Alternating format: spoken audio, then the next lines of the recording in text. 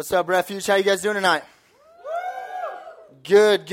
My name is Scott. There's some new people here tonight, so I want to meet you. So please come and meet me later. I'd love to just kind of hear who you are and what school you go to and all that kind of stuff. But I'm really excited about tonight. If you have your Bibles, you can go and open them to Philippians chapter 2. We are continuing through our series straight through the second chapter of Philippians. But before we jump into the actual verses, it has been 345 days since January 1st, 2011, okay? And as I was kind of putting this message together and looking at what the Philippians 2 and the next verses we're looking at says, I was like, man, this really has a correlation to my New Year's resolution. And I don't know if anybody remembers it, but we're going to talk about it tonight. But did anybody have a New Year's resolution that they've stuck to? Anybody? I know Cole, right? You haven't had a soda since December 31st. Anybody else? Anybody New Year's resolutions met? Here's what my New Year's resolution was. It's very simple, and I personally think I'm doing a great job. But here, if you weren't here in January when we talked about this, we're gonna show up on the screen. But I said January 1st that I was going to attempt to be more swole, if you will. Yeah. See, I guess that guy's name is Lou, right? Is that right? Yes. I didn't know that. I just typed buff guy. He's the Hulk. He's the original Hulk. So anyways, I thought it's very simple. By the end of 2011, I'm going to look like that guy. And I personally think I'm doing all right. But, what? You don't see it? Just kidding. So they'll go ahead and flip the picture. I put my face in there. There it is. See, it looks very legit right there. That's what I'm saying. But that was the first thing I said, that I wanted to look like that guy at the beginning of 2012. So I have 20 days left to do some work. A lot. But here's the second one. I said that I wanted to eat more of this than I did ever before in my life, okay? So I'm a huge In-N-Out fan. I love it. And so what I said is, man, let's make 2011 like the winning year. And what I'll do is I will eat more In-N-Out this year than I ever have in any other given year. And so I think I've done all right on that one as well. And because Candace and I, we love to go out to eat In-N-Out. And the reason why I bring those up tonight is because as we jump into Philippians chapter 2, we're talking about that because here's what I had to do in order to go back to resolution number 1 with my face. In order to make that happen, I had to, what would I have to do? Go ahead and help me out here.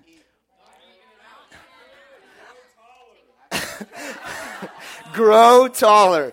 Okay, but in order for me to look like that, not if you take steroids out of the equation, I don't want to do anything illegal, but I would have to work out, right? And then if you go back to the In-N-Out picture, in order for me to let that kind of sit in my life and just consume that beautiful picture there, I would have to allow In-N-Out to work in me, okay? So we got these two things tonight where people looked at my New Year's resolution like I was crazy. Like, Scott, you can't eat more In-N-Out than you ever have and also look like Lou Ferrigno. Okay, you can't do that. And so tonight, the verses that we're looking at, the reason I brought that up is A, to kind of keep some accountability of how I'm doing, and B, to say, there's these two things that don't really make a lot of sense. And tonight in the verses, when you first read them, there's these same types of things. Like what's going on in these two verses? So if you have your Bible, open to Philippians 2. If you don't have your Bible, I encourage you, bring your Bible to Refuge. We are always in the Bible. We're always talking about it. And yes, we put it on the screens, but that is just for like a second reference. I'd love you have your Bible and you underline and you get it done there. So,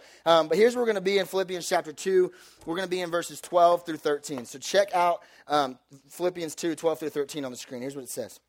It says, therefore, my beloved, as you have always obeyed, so now, not only in my presence, but much more in my absence. Work out. There's that word, those two words we're looking at tonight. Work out your own salvation with fear and trembling. And we're going to bust this open tonight and talk about it. Here's what verse 13 says. For it is God who works in you, both to will and to work for his good pleasure. So this verse says, therefore, work out your own salvation with fear and trembling. Okay, there's the buff Lou Ferrigno. Okay, work out your own salvation. But verse 13 throws a curveball and says, let God work in you and to will and to work. His work is what makes you will and work for his good pleasure. And so tonight we're just going to kind of walk through that note sheet you have tonight. And before we jump into really the 12 and 13, we have to look at this little teeny word at the beginning of 12. What's the first word in 12? Help me out. What? Say it again.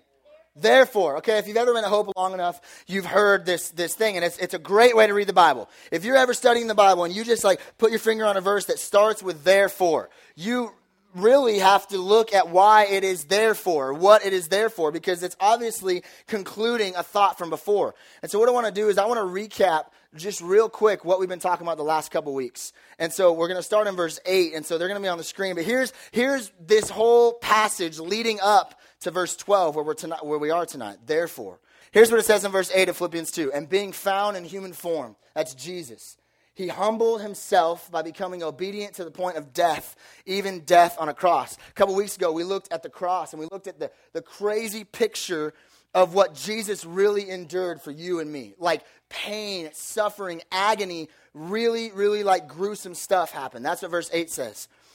And then verse 9 through 11 is what Aaron Jones talked about last week. Therefore, God exalted him to the highest place and gave him the name that is above every name, that at the name of Jesus, every knee should bow in heaven and on earth and under the earth, and every tongue acknowledge that Jesus Christ is Lord to the glory of the Father. So here's what verses 8 through 11 are saying, that there's this Jesus character that we talk about all the time at Refuge that comes into human history and dies on a cross for you and I. And we talked about that. And then it says that God exalted him to the name that's above every name, that every knee should bow and every tongue confess. So Paul, which is the writer of Philippians, kind of paints this picture for us, that there's this suffering servant named Jesus who died a terrible death for you and I. And because of that, because of who he is exalted. He is the name above every name. He is all that there is. He is the ruler of the universe. And then Paul jumps into verse 13 and says, therefore, because of all that, because of the death, because of his humility, because he's the ruler of the universe and every single one of us will stand before him one day and every knee would bow, every tongue confess, on every single person on the planet is going to do that. It says, therefore. So that kind of gets us leading into what we're talking about. So that's the picture he paints. Is there's this huge, big God who did this huge, big thing for you and I.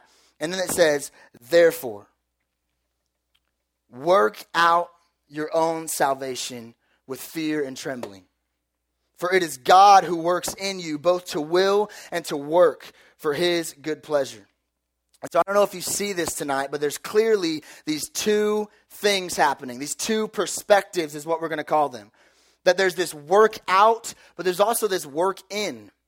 And so there's the first blanks that we're going to tackle tonight is these two perspectives that we see. The first perspective is work out your own salvation with fear and trembling. That's in verse 12. Paul says that you and I are to work. There's this responsibility aspect that we are to work out our own salvation. But then there's also this second perspective that it is God at work in you both to will and to work. And so just like earlier we talked about working out to make me look like Louis, and there's also this working in thing to make me eat more In and Out than I've ever eaten. They look like they kind of clash. It doesn't look like it goes. And so tonight the goal is for us to look at these, take them one at a time, and see how in the end it's actually a perfect picture of the Christ life. And so here's what I want to do first. I need a volunteer, but it has to be a specific volunteer. I need a junior high boy to volunteer for me tonight. Don't be scared. I'm not going to throw something on you. I need a volunteer boy. Who is that back there? Alec Honeyman. Get on up here, buddy. Give it up for Alec Honeyman. Alec's going to come up here, and I have a very specific purpose for Alec, and he's just going to sit right here on this chair. Actually, you know what? Let's go ahead and do this one because it's nice and comfy. And it's smaller. Yeah, exactly. So, Alec, what I'm going to do is, as we kind of walk through, just for 5 minutes, I'm going to give you something, okay? And it's something that's very valuable to me. Very valuable. So all I want you to do, you don't have to do anything but sit there and hold the thing that is really valuable to me, okay? So you just got to sit there and just listen like they're listening, and all you're going to do is just hold this thing that's valuable, okay? And you can't be scared, and you can't drop it, or you can't hurt it, because it's very, very significant to me. And it's my daughter Avery, okay?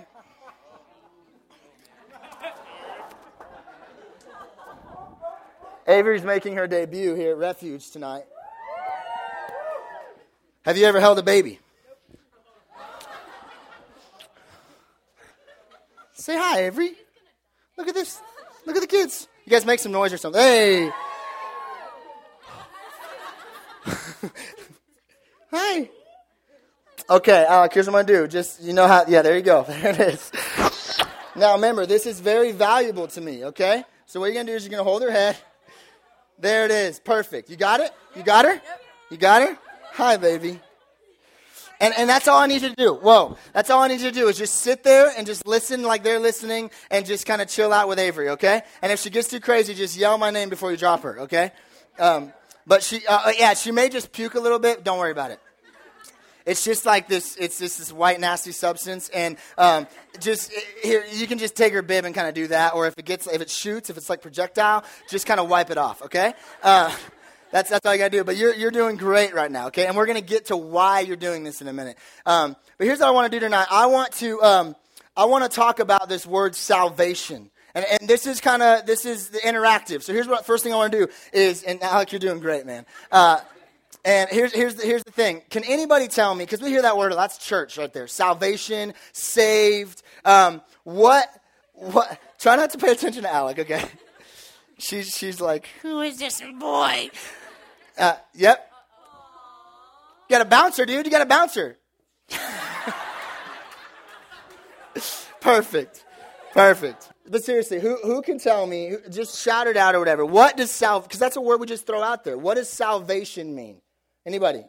No wrong answers tonight. Just shout it out. Awesome. Saved? Okay, the act of being saved. That's great. Macy, what were you going to say? Okay, Alec, you ready for this again? If this doesn't work again, you know what you can do? You can sit her right here, just like that. She rocks that stance all the time. And just if she gets fussy, just bounce her, okay? That chair's got some hydraulics, so you're good. The act of being saved. Whoever said that back there, I like that. So salvation, when this verse says, work out your own salvation, salvation means that we are saved from something, right? So like if I were to be walking right here and I tripped and I'm falling towards Sarah and Taylor, they would need to like catch me. And if they caught me before like the chair went through my chest, then they would save me from the chair. There would be like a salvation moment there, right? Like that's being saved. And at Refuge, and if this is your first time, we're going to talk about this until there is no more Refuge, that there is salvation available. There is salvation. There you go. Just keep bouncing. You're great. There is salvation available for you and for me from this. We don't have to take her so like everyone's just not staring at her. Here's what I'll do. I'll take her from you. Alec, give it up for Alec. He did a great job. Would you do me a favor, bro? Here, step on down here. Okay, I don't want you to take a step. That's crazy. And hold her like this, and you're going to just take her back to Candace. You got it. You got it. Give it up for Alec again, man. That's intense. That's intense. So anyways, back with me here. I know we'll get there, why I had that happen. That wasn't just random. Okay, but there's a salvation experience available for us. That we, as you are born into the world and you are headed for somewhere where you need to be saved. That you don't have a relationship with Christ. And all we talk about here as Refuge is the invitation and the call that you and I have in our lives to be in a relationship with God. And so this thing that we talk about is when Jesus came and died for us. There's a salvation that is available. And so that's what this verse is talking about, is working that out, working that relationship out, working that salvation out that maybe some in the room have experienced. And so tonight I just want to look at two ways that we can work out our own salvation. Before we jump into verse 13, the one where it talks about working in, what are two ways that we can work out our own salvation? And the first one is very simple. It's the word obedience. And I don't know what you think of when I say that word. Maybe some of you guys think of authority and you hate authority. Maybe you think of teachers or parents, or I don't know what you think of, but we got that out of this first part, work out your own salvation, this obedience principle. And here's the definition we gave of obedience. It's knowing what God says and doing it. If I want to work out, like in the gym, if I wanted to look like Louis or Lou Ferrigno, I would go to the gym, and maybe if I had some extra cash, I would hire a personal trainer. And the personal trainer would tell me, okay, Scott, you want to look like Lou, here's what you need to do. You need to do these reps and this weight and this exercise. And he would kind of lay out this path for me. And if I wanted to work out that plan, I would have to obey what my personal trainer said. And it's the same for us, that God clearly gives some things in Scripture and clearly gives some things over our life where he says, this will help you, this will hurt you, this is not what I planned for you, this is what I planned for you. And the first step to working out our own salvation is obedience. And here's the deal tonight, is I really believe there's some people in the room, because I know I struggle with it. And so if I do and our leaders do, I'm sure some students do, but we struggle with this obedience thing. Some of you guys know that God says some things. There's these things that God says to do and not to do that we just go ahead and say, I know God says that, but I'm just kind of doing my thing right now. And there's this lack of obedience. And we see that in our relationship with God. When we don't obey what he says, when we don't obey who he is and obey what he says not to do and obey what he says to do, there's this lack of obedience. So here's the second one tonight, and this is why we had Alec up here with Avery. The second way we're going to talk about tonight of working out your own salvation is seeing yourself as valuable to God. That's what we get from that with fear and trembling, right? That's not you're scared to death of God, that God is like this horror movie that makes you scared. Whenever you see fear or trembling in the Bible, when it's in reference to God, it's this reverential awe. It's this, man, God is God. And so the reason I had Alec up here is because Alec had something that was very valuable to me, right? He had my daughter, my 3-month-old daughter. And so I give this to Alec and I say, be careful. This is valuable to me. Hold Avery. Don't let her drop on the floor. Don't let her head fall back and do something bad. Don't handle her with care. Handle her with responsibility. And I gave Alec this responsibility up here of holding Avery, something that was very valuable to me. And a couple weeks ago at Refuge, we talked about the cross. And that's why that's what the therefore is there for. Is that there's this picture of the cross and who Jesus is wrapped into these two verses. And so the cross is Jesus hanging there for hours, dying for the sin that we would never be able to pay for. And he's saying, you are worth this. That you are valuable to me. That kind of puts like some responsibility on us. Some of us in the room, you would say you're Christ followers. There's this responsibility aspect of salvation and a relationship with Jesus that a lot of times we don't take very seriously. And maybe when we looked at the cross a couple weeks ago, it kind of hit us. Man, I walked past that cross really, really flippantly. And I don't really think about the value God placed on it to save me.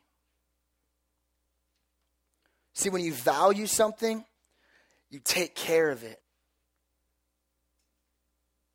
You care for it. You cherish it. It's something that means a lot to you. I don't know what that is for you. For me, it's my kids. For me, that I don't really get, I like my kids and I like my electronics, right? Maybe you're in the same boat. It's like your phone is your Avery. I'm the same way. When my phone drops, when your phone drops and it's one of those, like it's face down and it's like, oh God, please. Okay, it's not cracked. Thank the Lord Almighty. Okay, like that's how you feel. Like maybe you cherish your phone, or maybe you cherish a relationship in your life, or maybe you cherish things in your life. But we all know that responsibility that we carry when we value something. And so one of the other ways that we're looking at that we can work out our own salvation is just do what God says. There's this obedience factor, but also value yourself the way God values. Not value yourself like I'm awesome, look at me, but see the price that Jesus paid for you. Right now, tonight, that's available. The price that Jesus Christ paid for you. You are valuable to him. Even as Ben was talking earlier before that song, he saw you as worth it. And a lot of times it'd be like Alec putting Avery down on the floor and walking by and just saying, yeah, I don't really care that you value that, Scott, because I don't.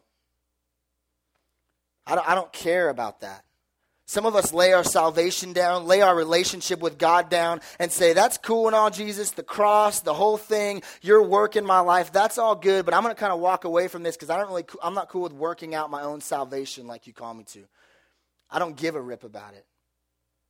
And we live the Christian life totally separated from God's plan for us, that he did this for you and I, and we throw that down on the ground like it's no big deal. So I think that's a good way to kind of talk about working out your own salvation. Do you value it? Do you obey what God says? And then we're going to look at verse 13 tonight, which throws a whole curveball in the mix. And here's what verse 13 says, just right off the bat. This is what verse 13 says. It's not all up to you. It's not all sitting on your shoulders and you got to figure out how to do it. There is this responsibility component, but there's also this amazing truth that verse 13 says when it says that it is God who works in you, both to will and to work for his good pleasure. That word work, we don't really talk a whole lot about Greek here in Refuge, but this I thought we kind of had to. That word work in the Greek is a word how you say it in Greek is energio, okay? When I say that, does anybody kind of get maybe an English word in your mind? Energio. Energy. Exactly. We get this word energy in our English language from this Greek word work. And so here's, how many of you own a cell phone? Anybody? What a dumb question. All of us. Okay, how many own a cell phone? Put them up. Okay, so you guys, I don't know, it doesn't matter, iPhone, cell phone, whatever. But, is that your cell phone making noise? But so we all have to charge our phones, right? And so I got a charger up here on stage because, A, my phone really is about to die. And B, I want to show you something. Okay, so I got a charger up here because it's an ultra charger. But we all charge our phone at night, right? There's mine. It's charging. We all phone our charge. We phone our charge at home, right? We maybe charge our phone. We charge our phones. I do it every night. I don't know how much you do it, but my battery's pretty good now. But I charge my phone every night, and then when I wake up, it might be like on 10% or 5%, whatever. And then I wake up in the morning, it's at 100%. And then I unplug my phone, and I put it in my pocket, and I kind of walk through life, and I play games, and I text, and I go on the internet, and I Facebook, and whatever. And by the end of the day, there's an empty battery, right? I mean, is that track with me? That's pretty much how it is with cell phones. And so here's what I want to kind of try to explain is for some of us, we view our life and our relationship with God like we're the battery and Jesus is our phone cord. And we plug it in and maybe, man, we have refuge on Sunday. Man, it was good, man. I just worshiped God. And during the message, God just kind of spoke to me and I loved that. And in my small group, there was a cool conversation that I was a part of. And the prayer time afterwards, it was all like really cool. And then what we do is we disconnect from Jesus and church and whatever. And we put our life in our pocket and we kind of live life. And some of you guys are experiencing this every week. Is because at the end of the week, or not even at the end of the week, Monday or Tuesday, you're like out of Jesus juice. You're out of energy because you can't do it all the time. You can't be a Christian all the time out of yourself. And so what we do is we just wait for refuge or for church, and we plug back in. It's like, oh man, hurry. And we watch that thing build up, and we're like, hey man, I'm good. I got my source. I'm good. I'm walking out. But here's what the picture that was painted when he says that God is this energy in us.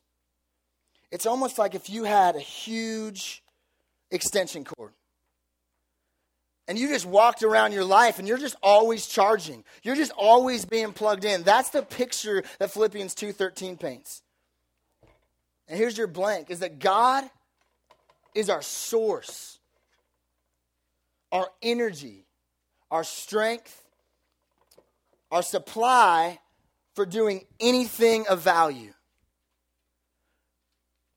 Because just like a phone isn't created to run on a battery forever without ever being plugged into the power source, you and I were never created to live this life never being plugged into our source. In fact, our battery's really weak. It's like a terrible battery. It doesn't work very well because once we unplug from our source, we run out and we run on empty really quick. And so here's what I think this verse is saying when it says that God is at work in us, is that as we are plugged into our source, as He is our energy, He is living His life through us. That's the language the Bible paints, and we use at Hope all the time, is that God is pressing His life through you and I. Because of that, you and I can work out our own salvation. Here's in a real easy statement to remember. The Christian life equals God works in, you work out. That God is at work in you. And because He's at work in you, and because you're spending time with Him, and because you're connected to your power source, and it's not just a Sunday thing, but it's like a daily thing, this relationship with God. Because you're connected to this source, this supply, this energy, you and I can work out our own salvation. And His life through us manifests itself all over our lives. So tonight, maybe you're asking the question, that's all great, Scott. But that's like church talk. That's just like refuge sermon, words. How? When I walk out of the door tonight of the loft and I go to my school tomorrow, or I get in the car with my parents, how do I do this? Two things real quick, how you do it. The first one is this, super practical. This is how you plug this into your life, everything we're saying tonight. The first way you allow God to work in you is you spend time with Him.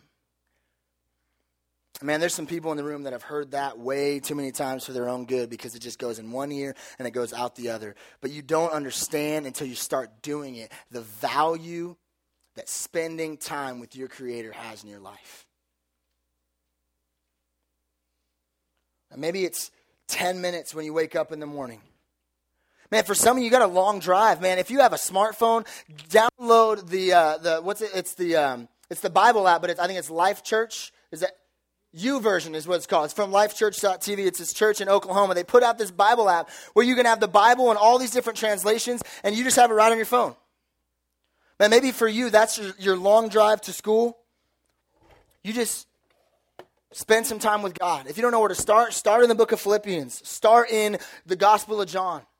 Ask your small group leader, man, where should I start? I want to start reading the Bible. I want to start spending time with God. You and I were designed and created to spend time with our source, to be plugged in. And if you don't, you miss out on the life that God has for you.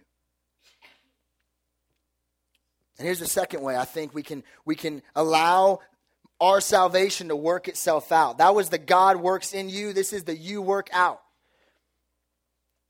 Is that you strive for ways to be better.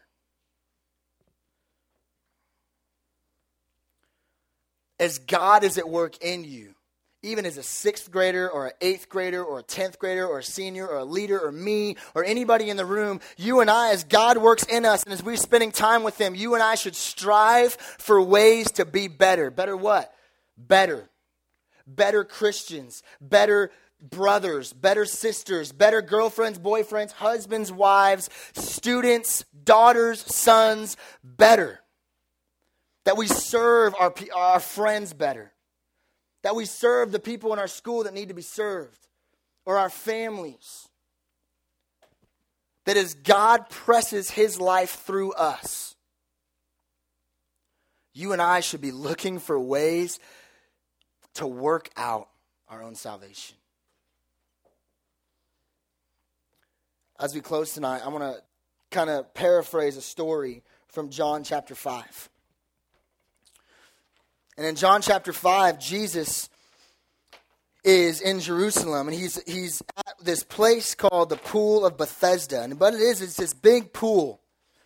And all these sick people used to just lay around the pool. I mean, literally hundreds, maybe even thousands of sick people are just laying around this pool. They're blind, they're paralyzed, they're maimed. I mean, there's just hundreds of people that are in need of healing. And so this picture in John 5 is Jesus as he's walking through all these people. He's probably stepping over them. They're everywhere. All these people that are just lying there at this pool, just sick and paralyzed and blind. And Jesus approaches one guy, and he's been paralyzed for 38 years. And maybe somebody brought him to and from the pool every day, or maybe he just lived there. 38 years, he's just at this pool.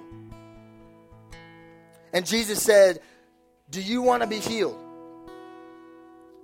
And the guy looked up at Jesus, and I don't know if he knew who he was, but he said, "I can't be healed." And Jesus looked at this guy, and he said, "Your sins are forgiven, you're healed, get up, pick up your mat, and go home." And after 38 years, this dude stands up and he rolls up his mat, and the paralysis is gone, and he walks away, and he's like, "Dude, I'm healed after 38 years." Here's why I tell you that story tonight. Is there some of you tonight in the room that you have been healed? That you would say, "I am a Christian." But you're lying on your mat like you're sick. You're lying on your mat like you need to be saved or healed. And Jesus is saying, "I did it. Get up. Go home. Work out your own salvation." But we're just lying there waiting to be healed or waiting to be saved again. And Jesus is saying, "No. Get up." That's some of you. But some of you are here tonight, and you're lying on the mat like I was lying on the mat when I was 16, and I didn't realize there was somebody that could heal me. I didn't realize that there was somebody that could make my sickness go away. And so tonight, the call for you is that Jesus is looking at you and saying, "Get up. I can heal you. I can heal the brokenness in your life. I can heal those relationships that are jacked. I can heal the separation that's between you and I right now." So for some of you tonight, it's about jumping into a relationship with God. Because maybe you come week in and week out and you don't have that. So tonight, the invitation is that God wants a relationship with you.